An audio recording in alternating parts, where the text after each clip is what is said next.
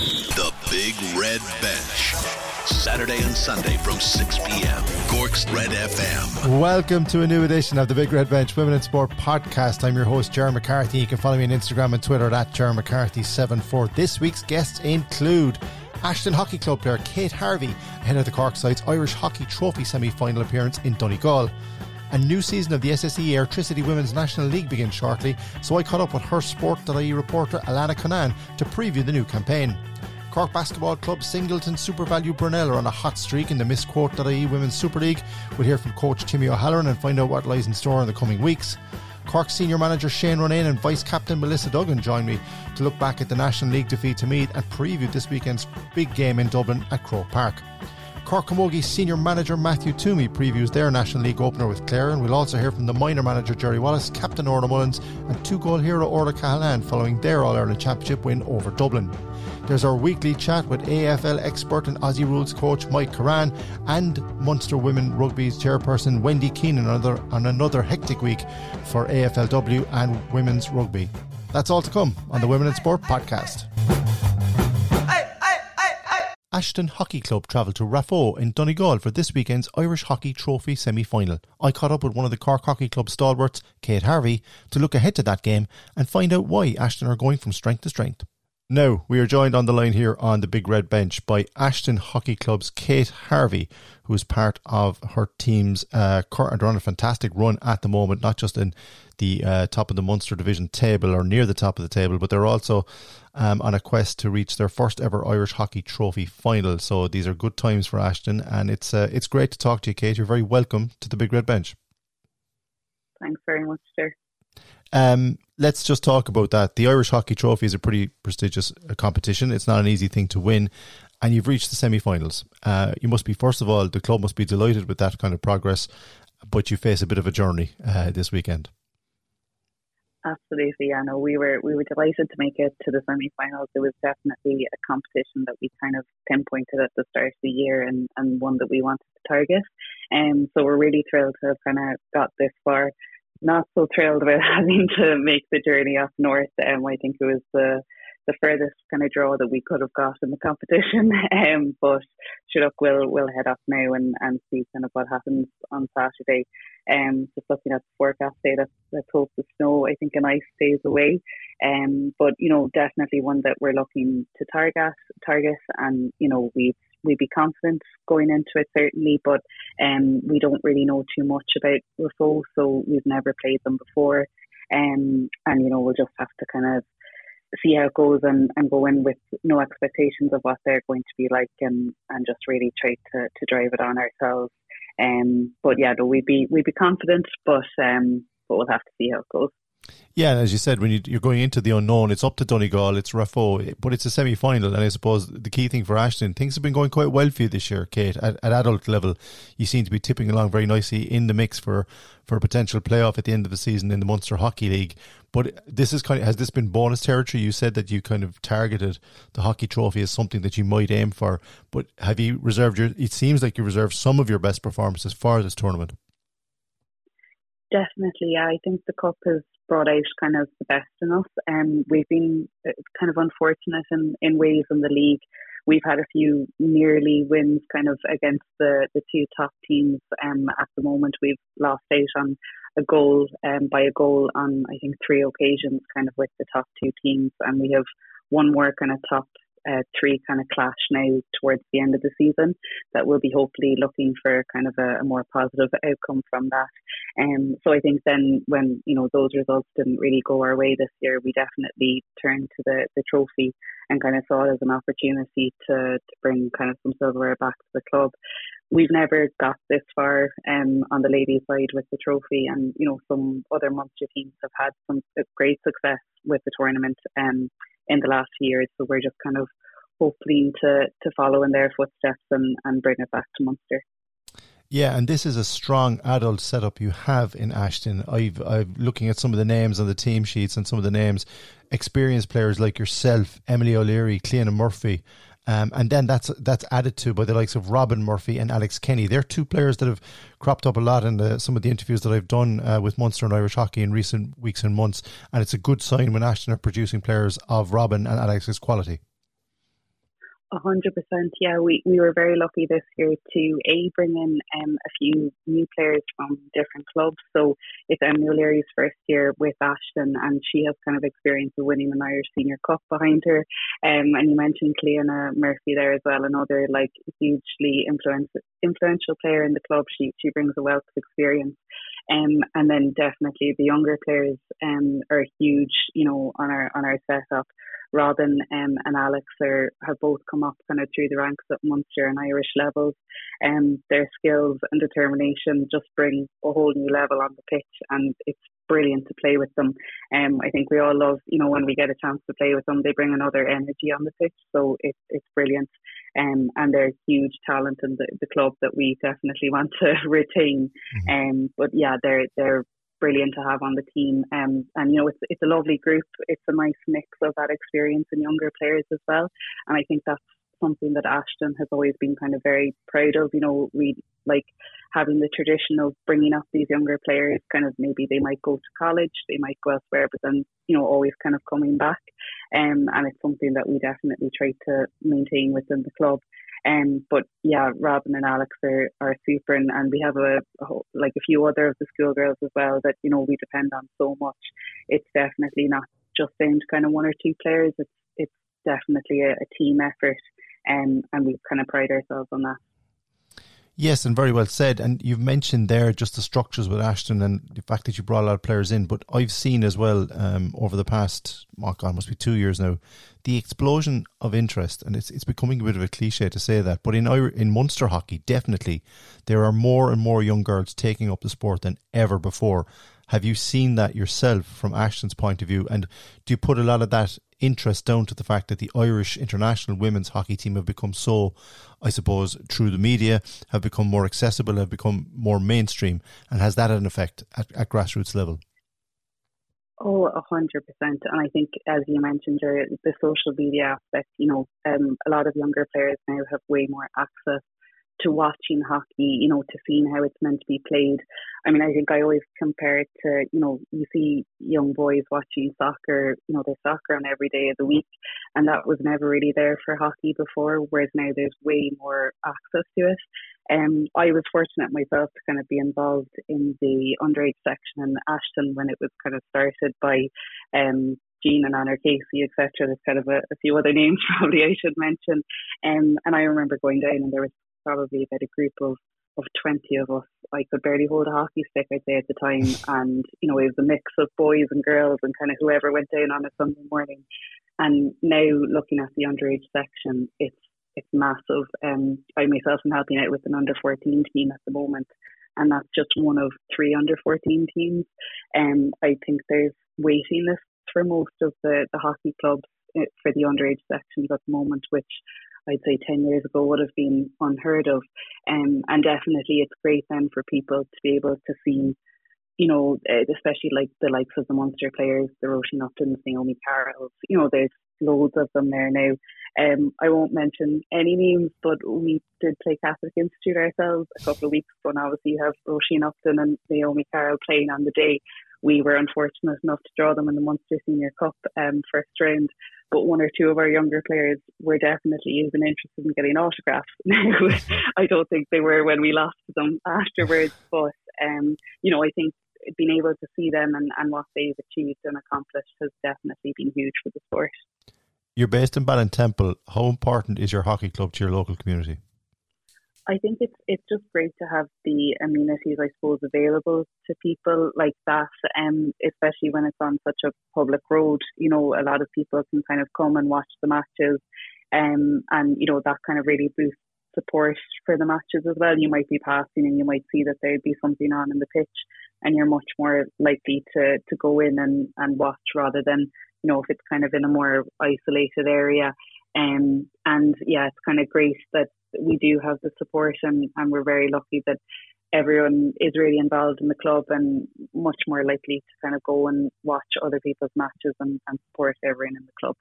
Yeah, that's a very good assessment of where you're located and why it's so important to have clubs like yours, Ashton, in and around those areas, because you're attracting more and more kids all the time. Look, it's we wish you well this weekend, travelling up to Donegal in what might be snowy weather. Let's hope not. But to reach an Irish Hockey Trophy semi-final is a fantastic achievement for Ashton, and a fantastic achievement, I think, as well, considering the number of players and the number of young players that have been coming through, and along with players like yourself, Kate, that have been there for so long and been involved with the club. It's fantastic to see Ashton progressing and doing so well. Everybody on the Big Red Bench wishes you all the best in this weekend's Irish Hockey Trophy semi-final against Rathnaw up in Donegal, and who knows, if you win and get through, we might be talking to you again in the next couple of weeks. Absolutely. Thanks very much, sir. The Big Red Bench. Game on. Saturday and Sunday from 6 p.m. A new season of SSE Airtricity Women's National League Soccer commences on Saturday, March the 5th. I interviewed HerSport.ie's Alanna Cunnane to preview the new season and ask about Cork City Seniors and Cove Ramblers youth prospects. Now on the Big Red Bench, ahead of the return, it's only a month away, of the Women's National Soccer League here in Ireland. Big news on the media front, big launch last week. We're delighted to be joined by HerSport.ie's LGFA and Women's National League expert, not just enthusiast, and also a DCU journalism final year student from Sligo, Alanna Cunnane. Alanna, you're very welcome to the Big Red Bench. How are you? Thanks a million, Ger, for having me. That's great praise there. I'll see if I have to live up to it. You're grand. Easy place to start. The Women's League of Ireland is back. It's coming back. There's a huge media interest in it. Interest around the league, both at international level and club level, is growing all the time.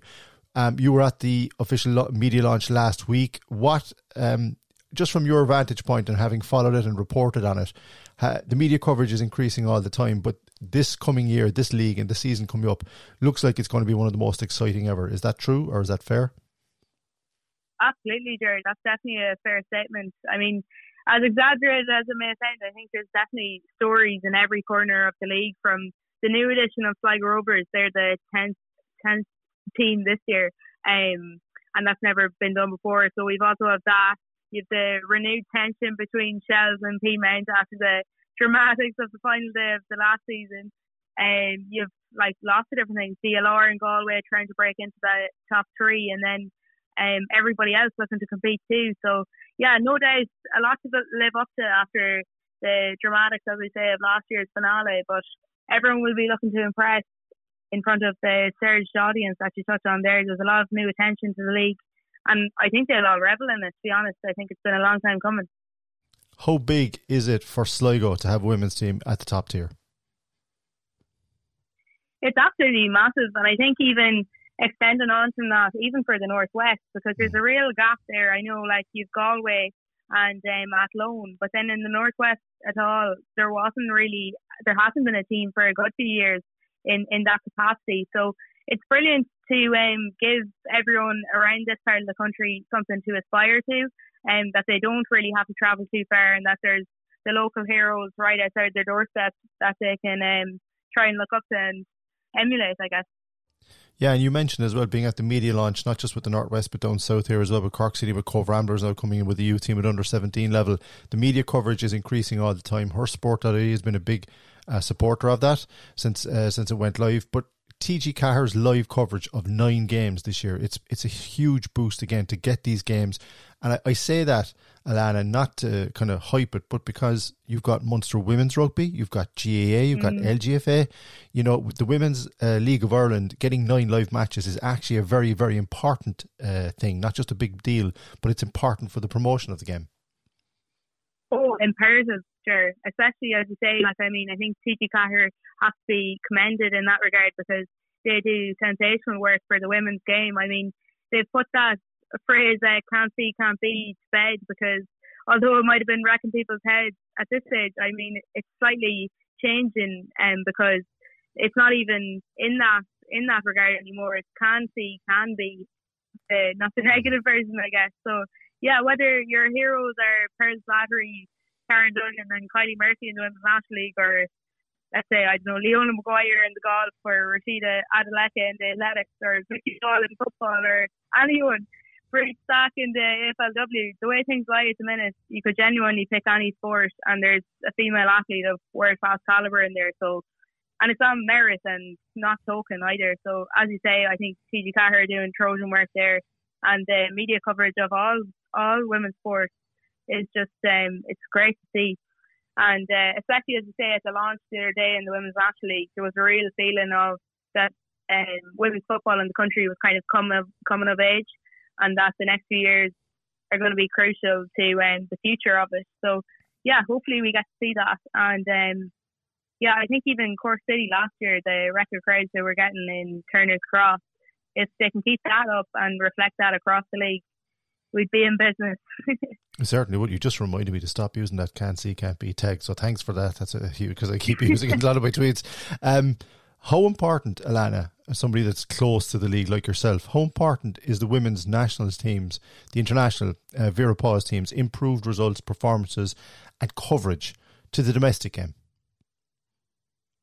Yeah, I think it can't be underestimated, their impact, because like they've had great results as of late. You know, they had that 11-0 against Georgia before Christmas there, which is brilliant. But what's more important now is maybe it wouldn't be on those big scorelines, but they're consistent and putting it up to some of the biggest teams in the world. So, you know, around September time there, they took on Sweden, Australia, all these kind of teams. And while, okay, the Sweden result didn't go your way, we put Australia in their box, I guess, at home. And like a lot of teams couldn't say the same. So I think, yeah, there's definitely a path that Vera Paws paves in there. But I think a lot of it comes down to the passion of the players too. Like you've like such talent in there with Katie McCabe, like Louise Quinn, Niamh Fahey. You could name out a lot of them, but they're not accepting anything less than equality now. So long may it continue as they inspire the next generation to look for the same. A mere 6 points separated the top three last year. Shells and Peamon on that famous last day of the season, as you mentioned, and Wexford Youths. Yeah. How do you see, even I know it's very early to ask this question, but it's only a month away. We're getting excited about the return of the Women's National League for 2022. Will it be Wexford Youths, Peamon and Shells again, or might we see DLR or even Galway make a run at it? Yeah, I think there is a real chance Galway and DLR will push in there. Bowes maybe too, but DLR especially have strengthened up in the window. They've got Lynn Craven and Ger McCarthy, so they've got more too, but that's just to name a few. They've really strengthened up. Who is going to be at the very top? That is the question. As you say, it was very tight last year, so it's a tough one to call, but I have a sneaky feeling the FA Cup winners, Wexford Youth, might kind of put it up more to Shells and Peamon this year. They kind of I suppose ruled themselves out early enough when they lost a few results, crucial ones. But as I said, a sneaky feeling about Connie Murphy and Stephen Quinn. I think they have a quiet confidence in the youth setup, and they haven't won it in a few years, but I think they've really got something going there. And Quinn went on such a run when Tom Mellon's piece with the women's national team. He switched there in the middle of the season to them then, but Quinn went on such a run at that period in the season, and I think they're going to try and bring that into this year too, and especially with the mix of the youth and experience with Evan Clancy and Ellen Malloy. I just think they're a classy outfit, and I think they'll be really putting it up to Shells and Peas this year, so I might tip them for a chance. And there's an interesting tip. I wasn't expecting that. Now that's interesting to hear that from an expert like yourself. We mentioned just briefly there Cork City and Cove Ramblers. Cork are obviously in transition. I think that's fair to say, bringing through a lot of young players into the first team. Struggled for long periods last year to do just the 4 wins out of 24 outings. How important is it, Alanna, for the league that Cork start to become successful, and also the arrival of Cove Ramblers starting to invest in women's football with the launching of an under-17 team? Yeah, it's crucial to the success of the league that we do kind of get more competitive in that regard with the likes of Cork, as you mentioned, Athlone, Treaty. I think it makes for a better watch when everyone is getting really involved. And as you said, they do have those youth setups in Cove, and there's lots of other teams sprinkled throughout the country in that kind of regard too. Now, one thing they are kind of trying to make consistent, I guess, is that those levels up through the age group, because teams want to be around for the long haul and not just to be a flash in the pan. So I definitely think Cork are, as you say, a team in transition, but I think they're kind of growing year on year, and I think if you give them another few years, because they're really kind of settling into the league now, they'll probably start pushing up the table and hopefully be successful. Excellent stuff. Alanna, Cunnane, we can find all your work and your reporting and your match reports and your contributions on HerSport.ie and also on the podcast Final Whistle.ie, on both the Women's National League, which is returning, and also on all women's sport. It has been a pleasure speaking to Alanna, and I hope we catch up as well during the season just to see how things are going in the top tier of women's Irish domestic football. That'd be brilliant, Jerry. Yeah, thank you. The Big Red Bench. Saturday and Sunday from 6 p.m. Singleton, Supervalu, Brunell are making a late season surge to the top of the Misquote.ie Women's Basketball Super League.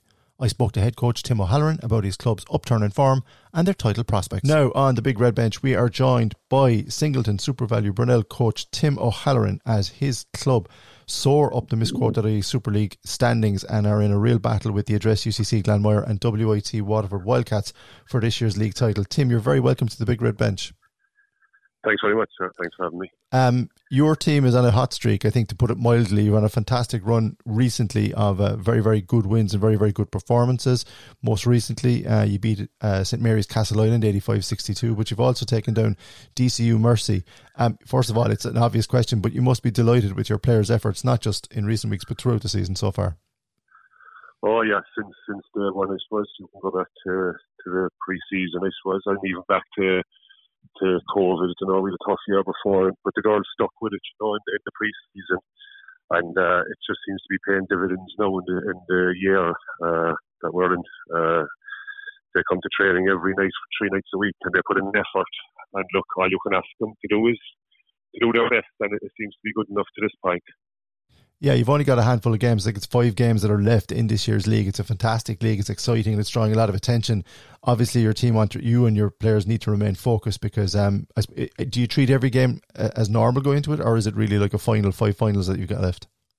Yeah, I suppose the girls are kind of sick of me now, but every game that I say is a huge game, but every game is kind of a cup final, you could say, at this stage, We really have to go unbeaten if we've any chance at all of catching Glanmire, and that's what I'm just kind of saying to the girls. Treat every game as a one-off, but a once-off cup final. What are your strengths this year, Tim? Because like you're looking at your averages there, like your field goal average and your 3-point attempts, you've been really, really strong this year on that.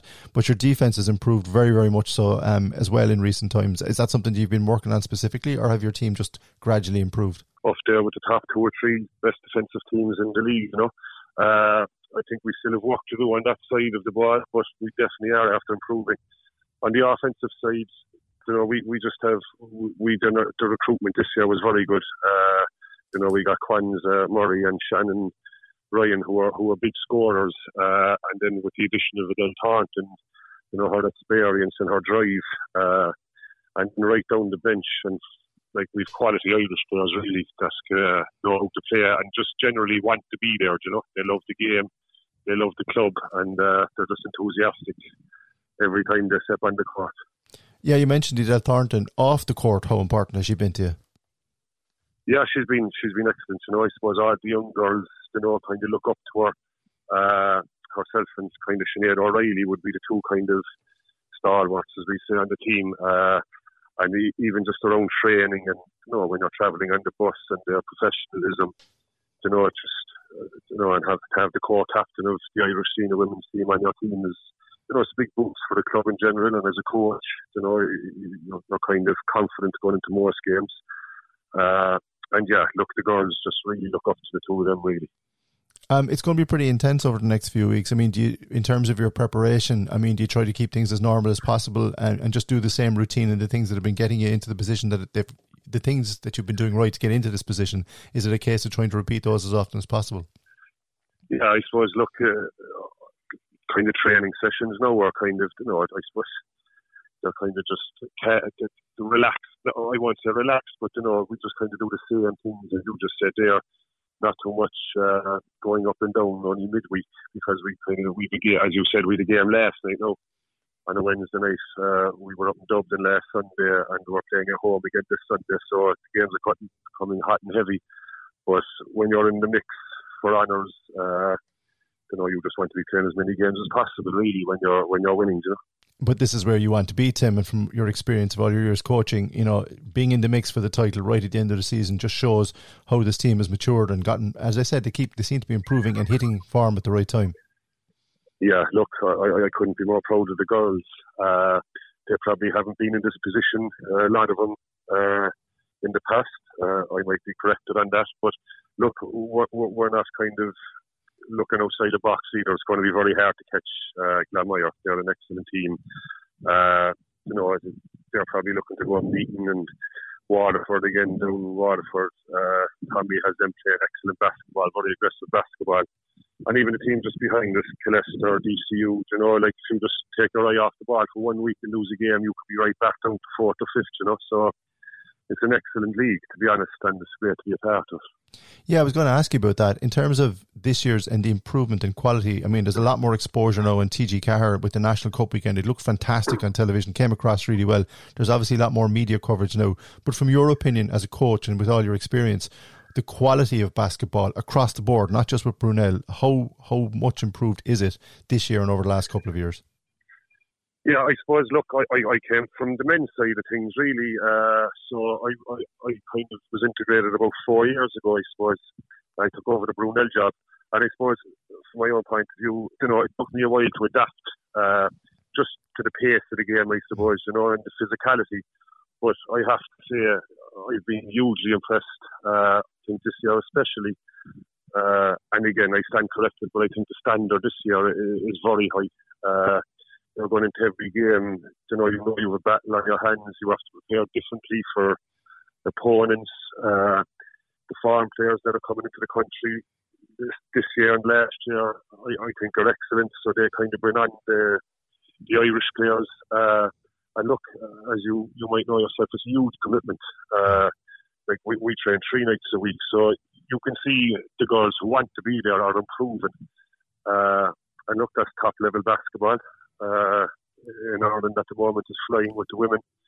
If you look all around the league, you have Claire Amelia, Adele Thornton, Anya McKenna, up the country. They're just brilliant Irish players at the moment. And the standard is exciting to say the least.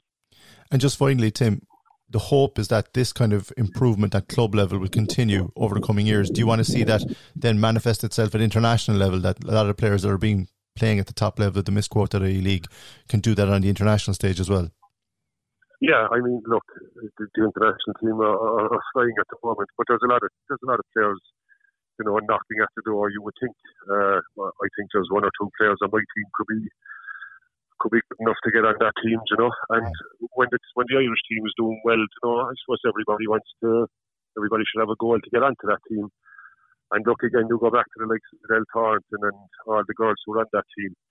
You need to be doing work outside of the gym as well, And you can see that girls are committed and focused. And as you said a while ago, I think the games are very exciting to watch, especially in the cup there. The women's games were just superb, Indeed they were, and look, it's an exciting end to the Meath41.18 Super League this year, and Singleton, Supervalu, Brunell are right in the mix. We wish you all the best in the coming weeks, Tim O'Halloran. Thanks very much for taking the time to talk to us on the Big Red Bench, and best of luck in the coming weeks. No problem. Thanks for having me, Joe. Thank you. Missed the show? Grab the Big Red Bench podcast at redfm.ie. Cork's Red FM. Cork LGFA Senior Manager Shane Ronayne and Vice Captain Melissa Duggan joined me on the Big Red Bench to look back at last weekend's National League defeat to Meath and a preview of facing Dublin in Croke Park in their second National League outing this Saturday evening. Now, Shane Ronayne and the Cork Seniors unfortunately got their National League campaign off to a losing start away to the All-Ireland champions in Park Talton this past weekend, with Meath edging Cork at the end of a very close game. We're delighted on the Big Red Bench to be joined by the vice captain and the player that captained Cork on that occasion. That's Donny's Melissa Duggan. Melissa, how are you? I'm good, thanks. Thanks for having me. Thanks again for I told you there'd be a lot of media requests when you got that vice captaincy, so here you go. You're back on with us again. Let's not dwell too much on the Meath game, because it's been spoken about and written about from your own point of view. Disappointing with the loss, but a lot of new young players getting a chance to play under Shane Ronayne, getting a chance to see what the All-Ireland champions are like, and a lot of positives to take out of it. Yeah, for sure. I suppose it was disappointing with the results at the end. It was a very tight and close game. The 2 goals, really killed off the game, and I suppose a lack of concentration with us is something that we can improve on. But it's great to see so many jobs being changed and so many young girls coming on. And we had a few new starters that maybe hadn't started in the league before. So it's great that Shane is giving every girl a chance. From 1 to 30, your place is not safe on the team. So that's what we want in the league. We want to develop a team and give the new girls the opportunity to play against senior teams. And they're going to get that opportunity again on Saturday evening when they travel to nowhere else but Croke Park to take on Dublin. Now, I know you've battled Dublin on many occasions over the last couple of years, some great games, especially last year's one down in Páirc Uí Chaoimh in the National League. But for the young players, again, Melissa, another step on the experience of learning what it is to be an inter-county footballer, and no more difficult place to go than Croke Park and the Dubs. Oh, for sure. The Dubs always put it up to us. They're such a physical team. Going into tackles, you'll really feel it the next day. They're so strong and down the middle. So it will be a tough test for us, especially when they're playing in their home ground. It's another long journey for the girls to come up. So that'll be another factor that they'll have to consider again. So it will be another tough test for us, but it's a great opportunity, and it's something I suppose the young girls should hopefully be excited for, and they should be hopping onto the field in Croke Park the next day, and with fans now coming back, it'll be a great atmosphere, and it'll be a good test come championship for them. Yeah, you mentioned the atmosphere. The fact that the Dubs men's team take on Mayo immediately afterwards means you would have had a crowd there anyway, but you're going to have a huge crowd at the end of it. Playing in front of a big crowd in that kind of an atmosphere, and then marking the likes of Caoimhe O'Connor and Hannah Tyrrell, who featured in Dublin's 4-7-1-4 defeat of Waterford over the last weekend as well. As you said, big important learning curve for the young players. But the half back line that played against Meath the last day included yourself, Eric O'Shea, and Laura O'Mahony, a player I know you know well from O'Donovan Rossa. Good to see her back from injury, and even better to see Eric O'Shea doing such a fantastic job on Vicky Wall. Those kind of performances must give you hope of putting up a real battle against the Dubs. Yeah, for sure. We know what the Dubs bring to the table. We know, they're strong runners and the strong forwards that they have. And yeah, they might be missing a few players, but we're missing a few players too. But, we're both adapting to different styles of play. And it's great that, we have still a bit of consistency through the team, despite us missing the one Abbey girls. So we have a mixture of both experience and youth for the next day. Which hopefully is something different that we can bring to the table. And it's great to have Laura back. I've marked her plenty of times in West Cork championships with Donnies and Skibbereen. So it's great to be on the opposite wing to her and just to be going up and down. And, Laura always drives forward and she's a great tackler and everything. So, to have Laura back in the back line, it's great security to have. Indeed it is. And just finally, Melissa, how much do you enjoy getting to play at Croke Park? It kind of you forget it sometimes when you're talking to inter-county players. It's almost that you take it for granted when you're a Cork player that you're eventually going to end up in Croke Park at least once every season. Such are the high standards of Cork LGFA. But from your own point of view, I would imagine it's an experience that never gets old. No, you're dead right. I love playing in Croke Park. Every time the league or the championship dates and venues get fixed, I always look out to see if we're in Croke Park. The pitch, the game is so fast and quick and you're up and down. I just love the whole pitch side of it, and then the atmosphere that it brings when your fans and your friends and your family are all in the stadium. It's just a different environment. It's different to playing in just another pitch or another stadium. It is a great feeling when you're in those dressing rooms in Croke Park and running out onto the field. And then it's just a fantastic opportunity for everybody now on Saturday to get experience early on in the league to play in Croke Park.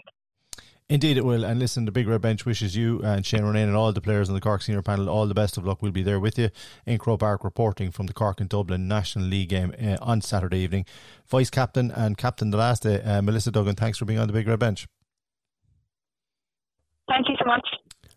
Okay, Shane Ronayne, you join us here on the Big Red Bench following the defeat away to Meath today in the National League opener up in Park Talton. But can I put it to you, from Cork's point of view, defeat, yes, but an awful lot of positives to take out of the performance, first of all, and a lot of new younger players getting their chance coming on off the bench as well today.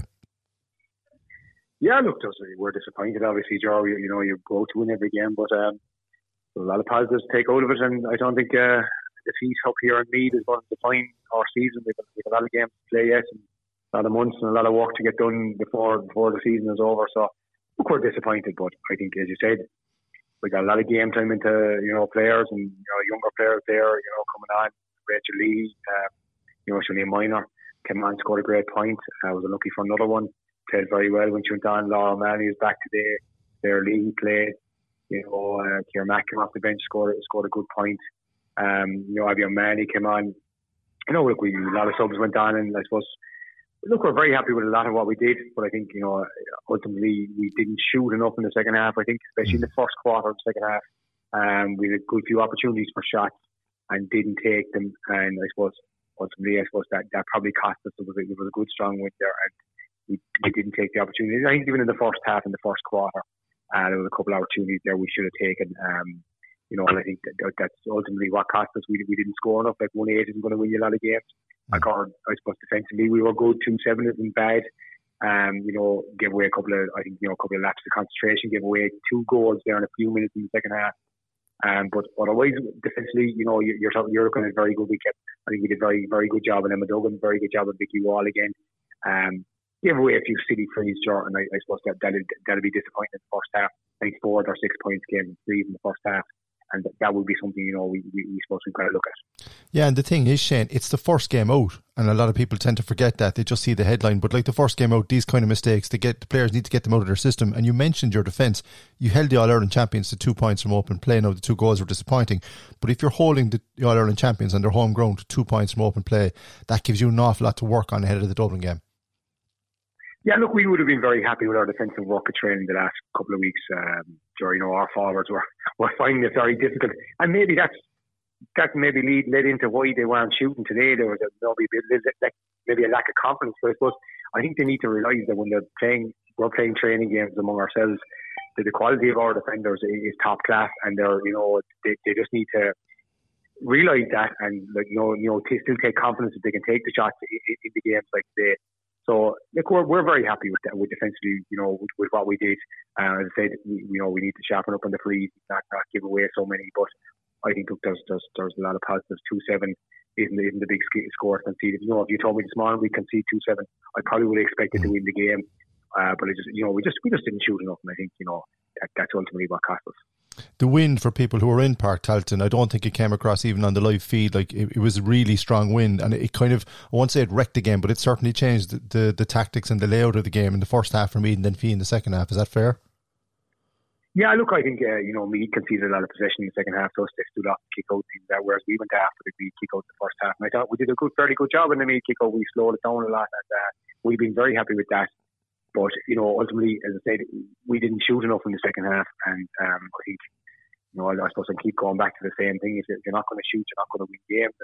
And, there was a strong wind there, so we didn't make use of it. I think we have a couple of players who were well able to shoot, and as I said, maybe it's a lack of confidence.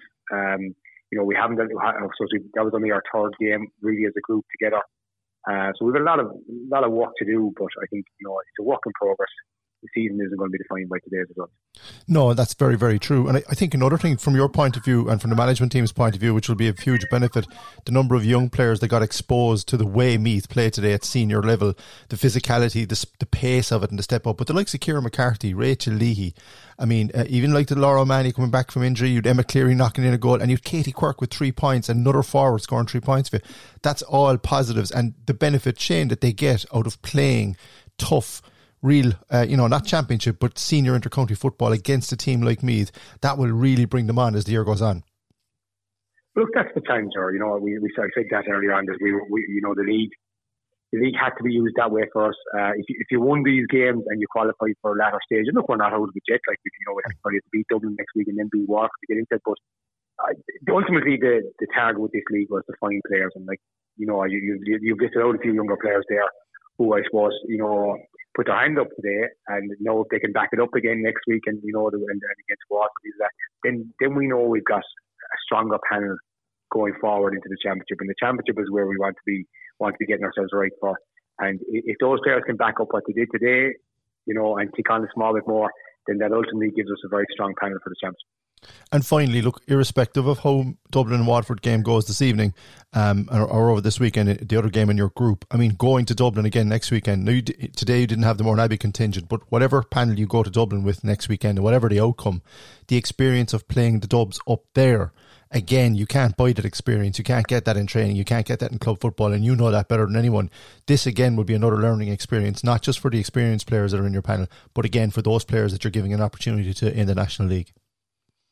Look, that's it exactly. You're going into Croke Park. It's going to be, it's going to be probably a big crowd in there by the time the second half starts. Because Dublin men are playing Mayo afterwards in the repeated last year's All-Ireland semi-final. So it's going to be a huge occasion. And I suppose, look, if the girls can stand up in our counted next weekend, regardless of the results, we're not looking at results all the time. We're looking at performances. Are they doing the things we want them to do? And if they can stand up and be counted next weekend and prove that they can live in this environment, then I think we're in a very good place going forward for the summer. Shane, thanks very much for taking the time to talk to us on the Big Red Bench, and we'll talk to you again next weekend ahead of the Dublin game. Cheers, man. Thanks very much, Joe. Missed the show? Grab the Big Red Bench podcast at redfm.ie. Cork Camogie Senior Manager Matthew Twomey joined me on the Big Red Bench to preview this weekend's National Camogie League opener away to Clare. Also, I was at a very windy Castle Road last Sunday afternoon and spoke to Cork Minor Camogie Manager Jerry Waddis, Captain Orla Mullins and two-goal hero Orla Cahalan following Cork's 215-0 All-Ireland Championship victory over Dublin. On the Big Red Bench now, we are delighted to be joined by the Cork Senior Camogie Manager Matthew Twomey, who has been busily preparing his squad and panel ahead of their first Camogie National League game away to Clare next Sunday. Matthew, you're very welcome back to the Big Red Bench. Thank you very much, sir. Thank you. It's a while since we last spoke, but how have things been going for you and your management team and your players as you prepare for what is a tough opener? Yeah, things are going fine. Like I think we have about 21 sessions done now at this stage. Very happy with the way things are going. Like, we did a tough pre-season and the players responded excellently to that. And no, we're very happy with everything where we are. Just kind of looking forward to getting the game under, but no, a competitive game to see where we're actually at. Like. Yeah, and that's the thing. Like any manager or management team, you need to see the players in action in the cut and thrust of a meaningful game.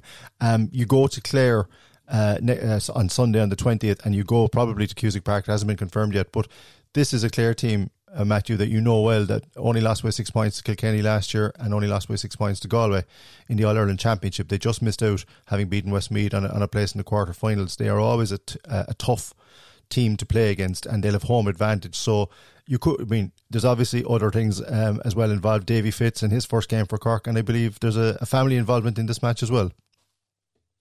Yeah, Davy's son is actually part of the management with Clare, so just adds more to the circus, I suppose, like that. But yeah, look, with Clare, like, anytime we play them down through the years, they'll give you a ferocious battle. We're expecting nothing less to go up there. I suppose there's going to be, with Davy going back up there, and we've another two lads involved in the management as well from Clare, so that's going to bring an edge to it. But I suppose that's going to be the case nearly with every game we play this year. But going up there, like, I suppose as I said previously to you, I suppose we're going to use the nucleus of what we had last year. Like, there's no reason to self-destruct it, but we have a lot of girls showing, so like, we have options on the table for us. So it's just a game like this. It's a tough game. It's going up the Cusack Park, as you say, more than likely.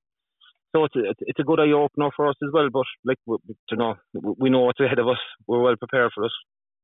Indeed you are. And just on your management team, look, Davy naturally was going to get a lot of attention and headlines outside of the Cork camp, but the other people you chose to be part of your management team, there's some very specific roles there. How have they settled in, and how important are they to the future of Cork Camogie? They're fantastic guys. Like I suppose from what we had from the last few years, Teddy O'Donovan is our goalkeeping coach. I suppose every team I've ever been involved with Douglas, and when I got involved with Cork, I dragged him in with me as well. Like he's just a class guy, great goalkeeping coach, great coach in general. But he like, you know, he knows when the time is to have a laugh. If things are tense there, he's great for that. But he's also fantastic, just tactically wise, just word in your ear and all that. So he's vital. We have another guy, Anthony O'Neill, like the players love him. He's brilliant, you know, and he's another one of these guys. He doesn't say too much when it comes to the hurling side of things, but when he does, you listen to him. And then obviously Niall Collins has been involved for the last 10 years as well. He's probably the brains of the operation. He's got two lads then with him, Brian Keller and Conor Weir. They're great guys. On the hurling side of things, then the coaching side of things, I should say, Brian O'Sullivan from the Bears, with Ger Manley from Middleton. And we also got a very interesting lady, Keenan Sargent. She's an ex-Irish hockey player. And her knowledge of sport and all this kind of stuff is just like she was on the Cork panel in 2018, but it's just she just brings new stuff to us, which is fantastic. She's a breath of fresh air, like, and yeah. So like, there's a couple of lads up from Clare, James Hickey, as I say, Martin Collins doing S&C, Michael Collins is around the place. Like, very very happy. It's like, as you know, when you set out organising the management, it's very important that you get people, you know, that are on the same wavelength. Like, we have a great crack. We know when to work hard. We do the stuff together. We bounce off each other, which is great. So that's the thing that I've been extremely, extremely lucky. Like, I'm delighted with it. And that's reflected. I mean, I haven't spoken to many of the players yet this year, but Amy Lee, your captain, touched upon it, that it seems like a very happy camp at the moment. It's early days in the new year. The season hasn't really kicked in yet, so I take that point. But from your point of view, Matthew, having the management team settled in, everyone getting into routine, you said something like 21 training sessions already. Is there a good buzz around the camp? And this is elite level camogie players, as you know. These players drive a lot of things because they're so determined to get back to an All-Ireland final and to atone for last year. But from your own point of view and your management team's point of view, it sounds like a happy camp. Is it? And how much are the players driving ye on, you know, each training session to improve? Yeah, I suppose I've said this on the record before. Like when I came in coaching the lads, I have to be honest with myself. I learn more off them than they learned off me, and that has always been the case. Yes, they certainly drive it on. Like, obviously we've with the coaches there, they're excellent and they push the players. Like, but no matter what they give the players, they just mop it up. There's no issue. It is very, very important for all that kind of, you know, for the cohesion between us all. But like, even though we have a great management and a great team, it doesn't guarantee us anything. Like, we just have to go and perform now. Like, there's been a lot of hard work being done, but we have to perform now. That's the key. And like, it's the performance we're looking for against Clare is huge to us. It's like, we're from Cork, we demand it. That's what we expect from the players. Like, so, and they're the same. They like, with training sessions, they demand the best of us as well, which is it's a great way to have it. Like, it certainly sounds like, and I'm looking forward to seeing the results of all of that. From your point of view as the manager, you can train, you can prepare, you can lay down the plans, but really, I would imagine, Matthew, as a manager and as a coach, getting to an actual game, a competitive game, you'll be delighted just to get to that point with everything that's gone on before, with a new management team coming in, all the headlines. Playing camogie and winning camogie is what you are all about yourself. You must be looking forward, aside from all the news around your squad, you yourself must be looking forward just to getting out on that sideline and testing yourselves against Clare.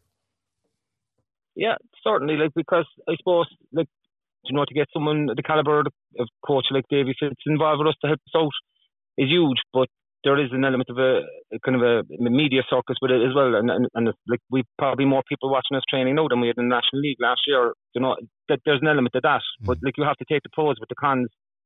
So there was an awful lot of pressure, I suppose, that kind of thing on me then, because of all this like stuff was going on. We were trying to kind of keep as low key as we possibly could, but obviously that didn't happen. But like, we're just looking forward to get out in the field. That's what we all want to do. That's what the players, the management, the whole lot of us, the county board, that's why we want to be out in the field and see where we're at. And like, we're hoping to have a successful year, but you know, like, we can only go game by game. Clare is a very ferocious opposition on Sunday, and we know that, and that's our main course. We're not thinking about anything else after that. Like, but my side of things, yeah, just to get out in the field now is fantastic, just to see where we're at. And just finally, Matthew, I mean, obviously the National League, once it's kicked off, we've already had Kilkenny beating Limerick in your group by 8 points. There are two teams that you're going to be facing shortly after. I know you're not looking at them now and you're focused on Clare, but is there a goal in your mind for this year's National League campaign? Are you looking to blood players, or are you looking to kick on and go with a strong team, or do you know at this stage? Well, I suppose it's a happy medium we're trying to get. Like, yeah, of course we want to blood in players, because, you know, there's no point having those kind of players there unless we do have a look at them. Like, we after 3 challenge matches, I think it was, and there's some of them after holding a hand up that they need a place. And yeah, but like our goal, yeah, there is a happy medium, but we want to win this league, like, as simple as that. Very good, and we wish you all the best in that. It begins next Sunday, probably in Cusack Park, but definitely away in Clare on the 20th of February. Cork beginning their Group 2 National Camogie Association League campaign. They'll be following that up with 2 home games against Limerick and Kilkenny, and we will be with them here on the Big Red Bench before, during and after each of those games. Matthew, thanks very much for your time again as ever, and everybody here in the Big Red Bench wishes you well in your first competitive match. Thank you very much, sir. Thanks for everything. Okay, Jerry Wallace, Cork minor camogie manager, comprehensive victory over Dublin today. You came here to do a job, you got the job done. How happy are you with the performance? Very, very happy, Ger. I felt after last Sunday in Galway we had some things to build on and to work on, and I suppose the biggest thing we took out of last Sunday was that we needed to try and improve our scoring ratio, and fair play to the girls today in blustery conditions, very difficult underfoot conditions here this afternoon. Like, we're after getting 2:15, and it's a great day's work. So it is. We've now qualified for the All-Ireland quarter-final or semi-final. Yeah. So like we set out to do what we did, and we've done it now, just so we're very, very happy. Like, yeah. You also utilised your substitute bench very effectively today. I mean, you want to give girls game time as often as you possibly can, and this is a good situation to put them into. How happy are you with the people that came off the bench? I was delighted. Yeah, with Tia Coleman. She came in at right half back. We found Tia in the trials, so it was a good process there back in December and November. She plays her camogie with St. Fanahan's up above the Mitchellstown area there. We got the girl Chloe Lane in to go to have a look at her today there, and like, we took a risk, I suppose, by using our 5 subs, 10 minutes into the second half. But we're going to play Wexford now next Sunday in a challenge match in the WIT, so I can guarantee all the girls that are on the panel that didn't play here today or didn't participate in Galway will play next Sunday. It'll be there to see, can we build and strengthen the panel for the 2 challenges that could be ahead of us, like the semi-final of an All-Ireland quarter-final, hopefully a final again, Yeah, that gap we spoke about before in the Big Red Bench, it is a bit of a hindrance, because you play your 2 matches in, one after the other, then you've got to wait for Dublin to play Galway, and now you've got to find other matches to play. But look, I mean, you are where you want to be, but it would be better, I would imagine, from a management point of view, if you had more regular games coming into it. Well, it would, Jerry, yeah. And I suppose in the number of years that I've been involved, it was a group of 4. So this year it's just a group of 3. So we always had a third game, a third championship game. This year we don't, so we've got to go with it now. And look, we're experienced enough, long enough at it now, so we have to know that we'll have to build our momentum again slowly but surely. The girls are going to get the week off now. I'm going to give them all the week off. We all need a rest. Management, everyone needs the week off. And our starting point for the All-Ireland semi-final, quarter-final is against Wexford on next Sunday in a challenge match down in the WIT. We'll be looking forward to that, Ger. So once again, thanks very much. And look, you're in a good place. I'm going to let you go. And one last thing I was going to say to you, you've got a lot of players on your forward line that can get scores, but Alanna popped up today with 2 very impressive goals. Yeah, Orla did the work last week. I think I complimented her earlier in one of my interviews with you earlier in the week. Like, Orla did fierce work in Galway last week when we were in a right battle, 8 points to 6. This week she expressed herself more. She stood up to what that question I asked them in the dressing room before the match. I said it was the one thing we could only build on. We couldn't change the way we wanted to play. We couldn't work on the hooking, the blocking, the flicking, the defence. But what we could work on was getting more scores. And today Orla Cahalan showed her class. Like, the goal she got in the first half there, Ger, was fabulous, cracking. But I go back again to our full back and our centre back. They're 2 great women for camogie as well. I would say, looking back on the 2:15 and when I started in 2:18, I had this group that won the first All-Ireland at minor for Cork. I can tell you, this group are very much like that group, Ger. There's characters in this group that are very much like that group. There are girls, I think, that are going to be involved with Cork for a long time, so there is upwards and onwards. Good stuff, congratulations. Thanks very much indeed, Ger. Now I'm here with 2-goal hero Orla Cahalan, who helped Cork minors to a big victory, 2:15 to 5 points in today's Tesco All-Ireland group championship here at Castle Road. Orla, first of all, congratulations. Thank you. A good win for Cork today. You got 2 goals, but it was a real team effort. It looks like you have a really good team, and the squad, everybody seems to be getting along quite well. Yeah, definitely. Jerry definitely brings us all close together in training. We do a lot of team bonding. drills at training, and it shows in our playing. How tough was it out there today? I know the scoreline, it was a good win for you, but the pitch conditions in Dublin were pretty tough. Yeah, exactly. The conditions were bad, but we were kind of used to it now since last weekend in Galway. The conditions are the same, so I suppose that gave us the edge over them. And it helped because Galway really put it up to you last week, did they? Yeah, the score showed it. It was nick and tuck for the whole game. So. This Cork minor team, I mean, it's really there's a lot of depth to it. There's a lot of good players coming off the bench there. Like, you have to be on your toes, I'd imagine, in training and in matches to keep your place. Yeah, and a lot of them are young as well, so they have next year as well. So it's brilliant. The players coming up from under 14, under 16, and definitely coming through to minor. And just finally, are you enjoying the whole experience? I mean, it's a lot of time that goes into this as a Cork Camogie minor player, but you seem to be enjoying it and you're knocking in the goals, so things are going well at the moment for you. Yeah, I'm definitely enjoying it. Ger and Mike both make the training very fun and enjoyable, so I'm glad. Yeah. Excellent, and best of luck in the All-Ireland quarterfinals. Thank you. Now I'm here with Sarsfield and Cork minor camogie captain Orla Mullins following Cork's 2-15 to 5 points victory over Dublin. Orla, first of all, congratulations on the win. Thank you, Ger. Thank you very much.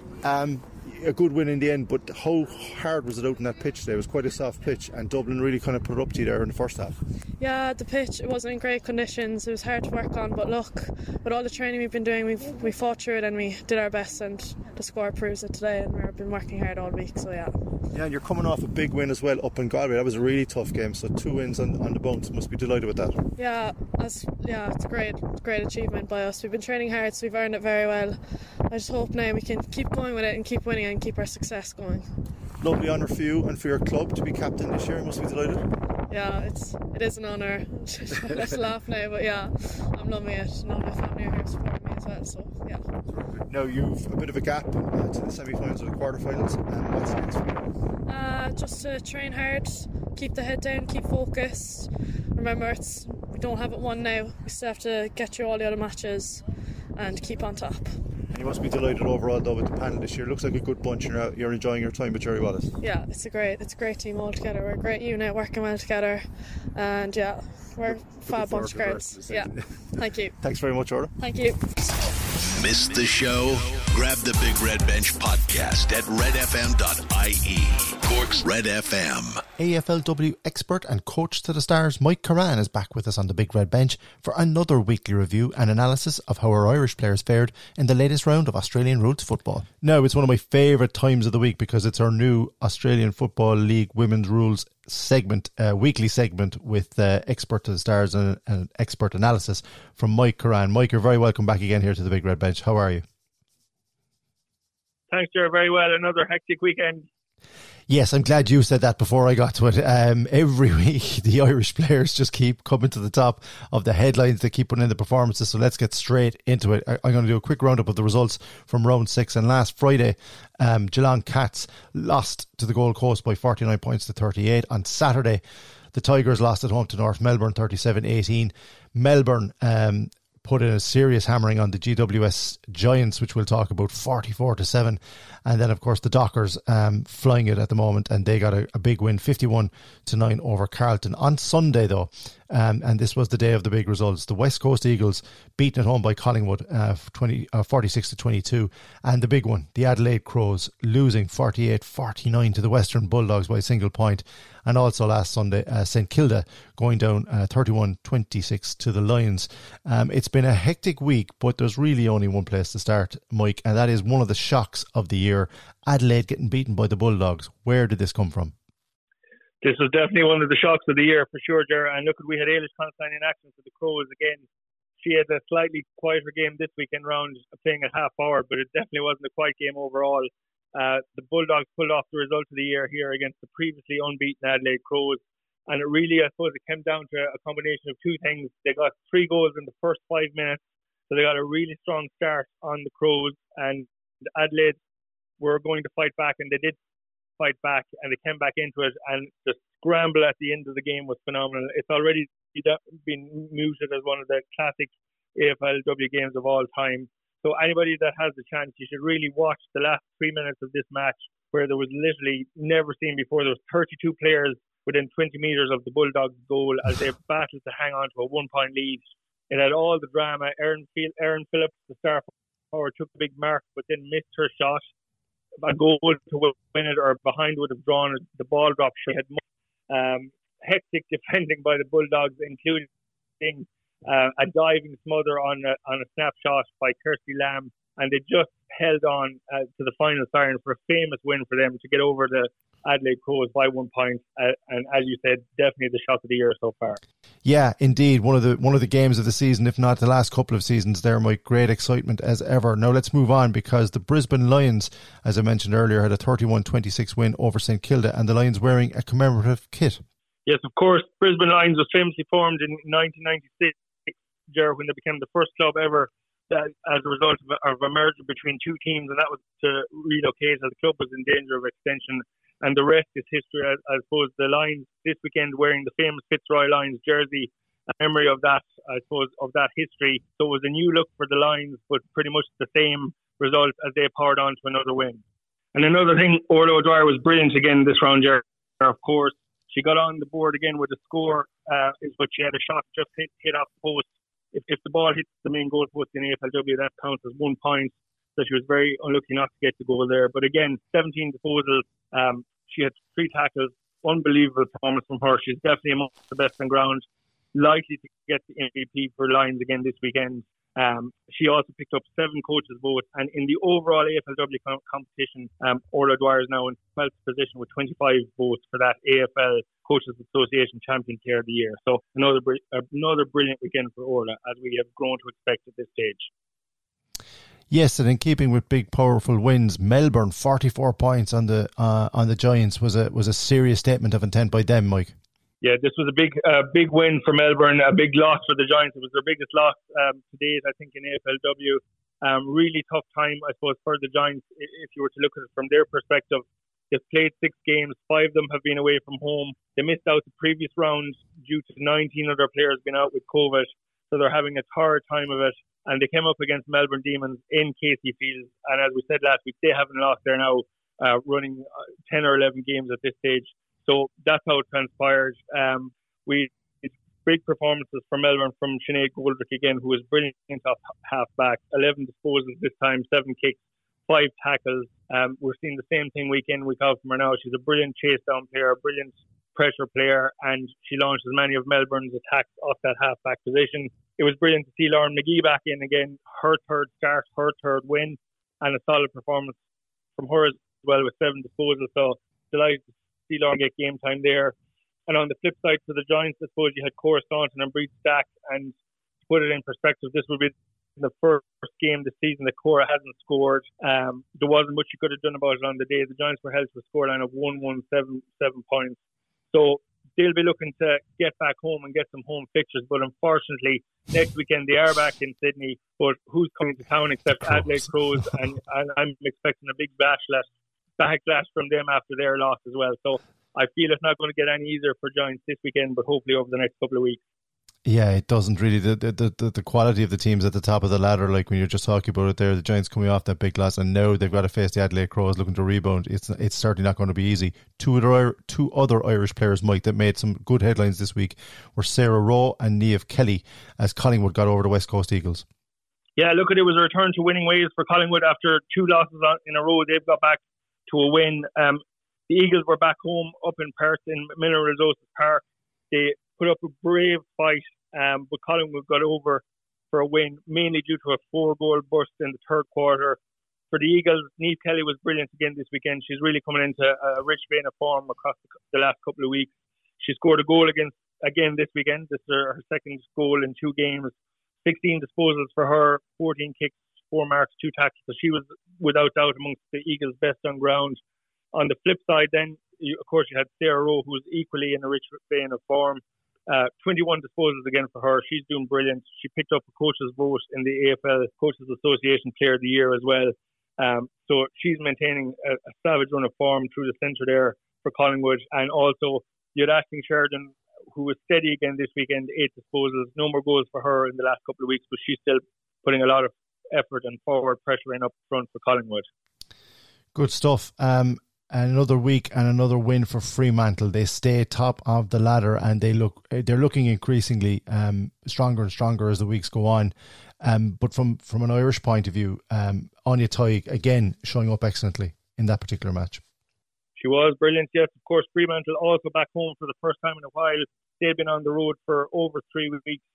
They actually have a documentary, which is well worth having a look, 23 Nights of Fight.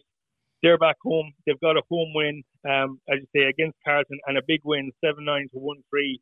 Anya Tighe was very impressive again on that half-back, 14 disposals.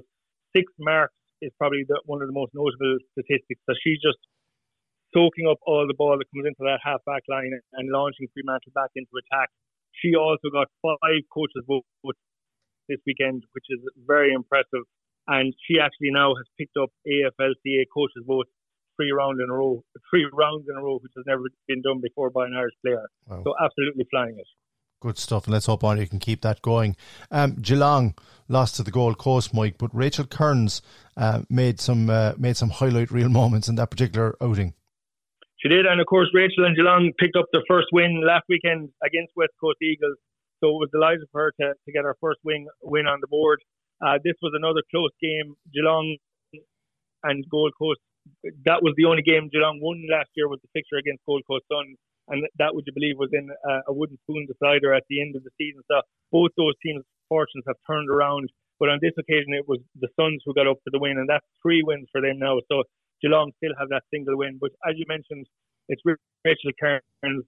Like, she had only 4 disposals this weekend, but if you look, there's probably 2 or 3 highlights from that. So that just shows how effective she's being. One of them included using some of her soccer skills there from her Galway United days, where she soccered the ball through, and that resulted in a goal. She's taking strong marks. She's delivering strong kicks into the forwards, and she's already amassing highlights reel. We're only a few rounds into the season. She goes hard at the ball. She goes hard at her opponent, and the Aussies are starting to love her, and she's doing amazing. Good stuff. This particular season, Mike, just to finish up with, when we look at the ladder, Fremantle at the top on 24 points, then you've got the Crows, Melbourne on 20, and the Kangaroos on a bit of a run at the moment. They've won 4 on the trot now. They're on 20 points as well, followed up by the Brisbane Lions and Collingwood on 16 apiece. Fremantle are obviously the team to catch, but of the chasing pack, are Adelaide and Melbourne the most likely to face Fremantle, probably at the business end of the season, or is it too early to tell? It's early days, yes. I think they'll definitely be there, and I don't think Melbourne will be too far out of the mix either, and possibly Collingwood. So it should be within those 6 teams, I suppose. Interestingly, this week, prior to the shock of the year game, a former coach in AFLW was just highlighting that some of the games between the top teams and the bottom teams were leading to very one-sided scores, I suppose, similar to what we saw there with Melbourne versus Giants and Fremantle versus Carlton. And he was making an argument that maybe the AFLW should look at a redraft down the line when the new teams come in. But I suppose the Adelaide versus Bulldogs game was the antidote to that, which shows that on any given day, any team can beat another team if they get their tactics right and if things go in their favour. So there is definitely a long way to go. It's the longest season so far with 10. We're coming into round 7 next weekend, so there'll be another 3 or 4 games before that final 6. But that's where everyone wants to get to. The main thing here is get to the final 6 positions, then you're in with a shout for the finals. And then finals is a whole other ball game. Anything can happen in that scenario. Anybody can win on any given weekend. So that level of excitement will always be there. But I think you've named the 4 runners there, and it's hard to see anybody getting up over them. It's getting exciting. I know it's a long way off, like you said, but every week there's always an Irish story and some fantastic matches and results. AFLW, as ever, bring us loads of headlines and lots of good news. Mike, as ever, thank you very much for your expert analysis, and we will talk again next week. We will, sir, and next week's going to be a tough one for us to decipher because it gets confusing with the fixture log. Tonight we have a round 11 game, then we have all the regular round 7 games across the weekend, and then we have a round 3 game on Tuesday and a round 5 game on Wednesday. So I don't know how we're going to figure that out, but we get through it next week for sure. I've no doubt that your expert analysis will help us through it. So thanks a million, Mike, and listen, I'm looking forward to next week already. It sounds like a bumper week. Thanks again for your time. No problem. Thanks, Mel. Missed the show? Grab the Big Red Bench podcast at redfm.ie. Munster Women's Rugby chairperson Wendy Keenan is back on the Big Red Bench for another review of the past week's Women's Rugby International and Munster Provincial headlines. It's that time of the week again on the Women in Sport podcast here on the Big Red Bench, where we get to speak to Wendy Keenan about all the things that have been happening in Munster Women's Rugby at international and at local level. Wendy, I was thinking there might be a quiet week. Maybe there'd be one quiet week when it came to Munster women's rugby when we started this off. That's not the case, is it?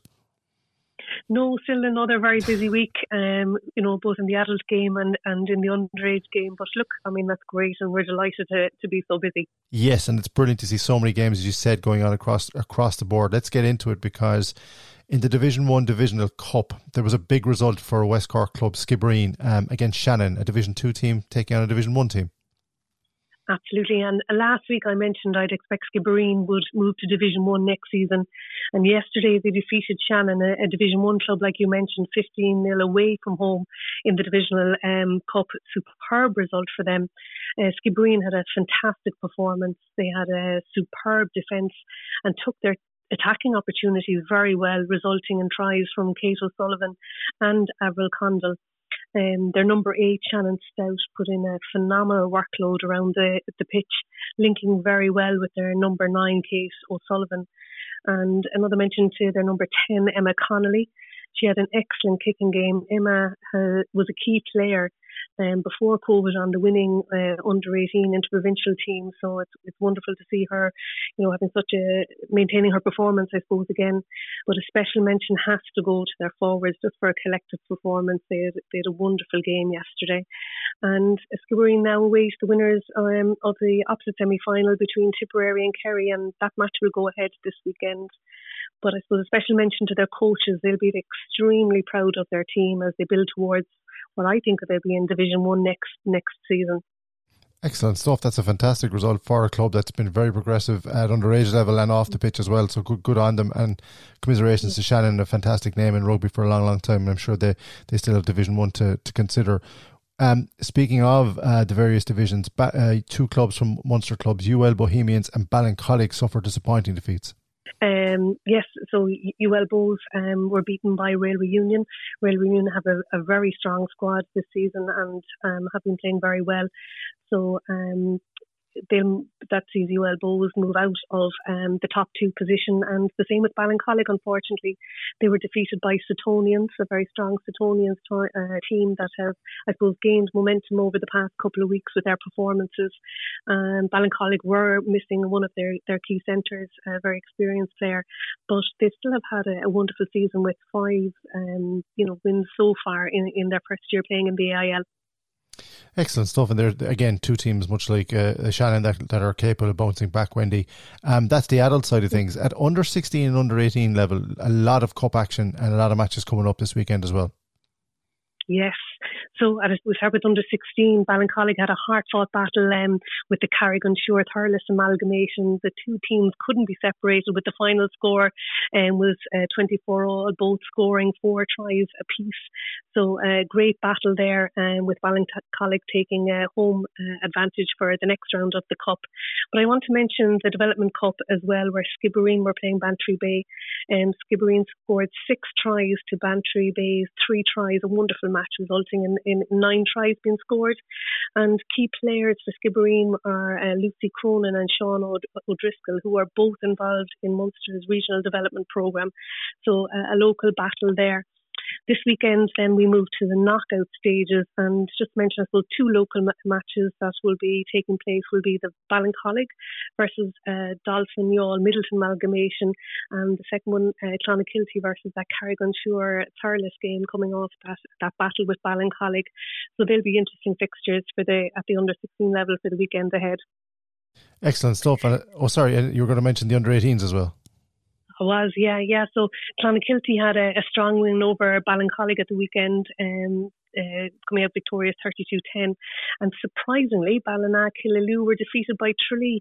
And that was following Ballina-Killaloe's strong performance that we spoke about last week, yes, where they secured the league title. Now, they only lose home advantage for the next round, so but it is still a surprising result. So next weekend, then you'll see Clonakilty will host that Dolphin Youghal Middleton amalgamation. So a few exciting matches now at a local level here in Munster next weekend. Good stuff. And also we want to mention 2 big matches in the Division 2, as you were saying, Dolphin Bantry Bay and Skibbereen and UL Bows. Yeah, 2 very exciting matches there now taking place next weekend. So Skibbereen will be on the back of their win, and I'm sure they'll be on a complete high, having beaten Shannon. So I'm sure they'll be looking to welcome you elbows down there and put in another strong performance. And then you have the derby between Dolphin and Bantry Bay, another exciting match with a lot of developing players on both those sides. So yeah, so lots of rugby next weekend. There is lots of rugby, that's what we're saying. It's just it's great to see it. It's getting really coming to the boil now nicely, both the adult and the underage cups, and it's brilliant to see so many teams still involved. Now, something that is coming up that you wanted to give a mention to is something called Give It a Try. What is this programme about, and what information do you have for us? Okay, so the IRFU offer the Canterbury Give It a Try programme to clubs. I suppose it's a 6-week or 8-week coaching programme, to welcome young girls into the club, and the ethos behind it is to come and give rugby a try in our club. So it's wonderful to report that there have been 92 applications nationwide, but to our delight in Munster, we have 34 clubs applying to offer the programme, and that includes 9 new clubs, and within that 9, I'm delighted to say that we're including 6 Cork clubs. So those 9 new clubs include like Castle Island, Douglas, Kinturk, Mallow, Middleton, Muskerry, Newport, Sundayswell and Young Munster. So it just shows you the growth of the game when these clubs are looking to expand into the girls' section and offer this exciting programme. Brilliant stuff, and we're going to keep an eye on that, and that's fantastic, as you said, to see 34 clubs coming from Munster. It's a real ringing endorsement, Wendy, of the work that's been done at ground level.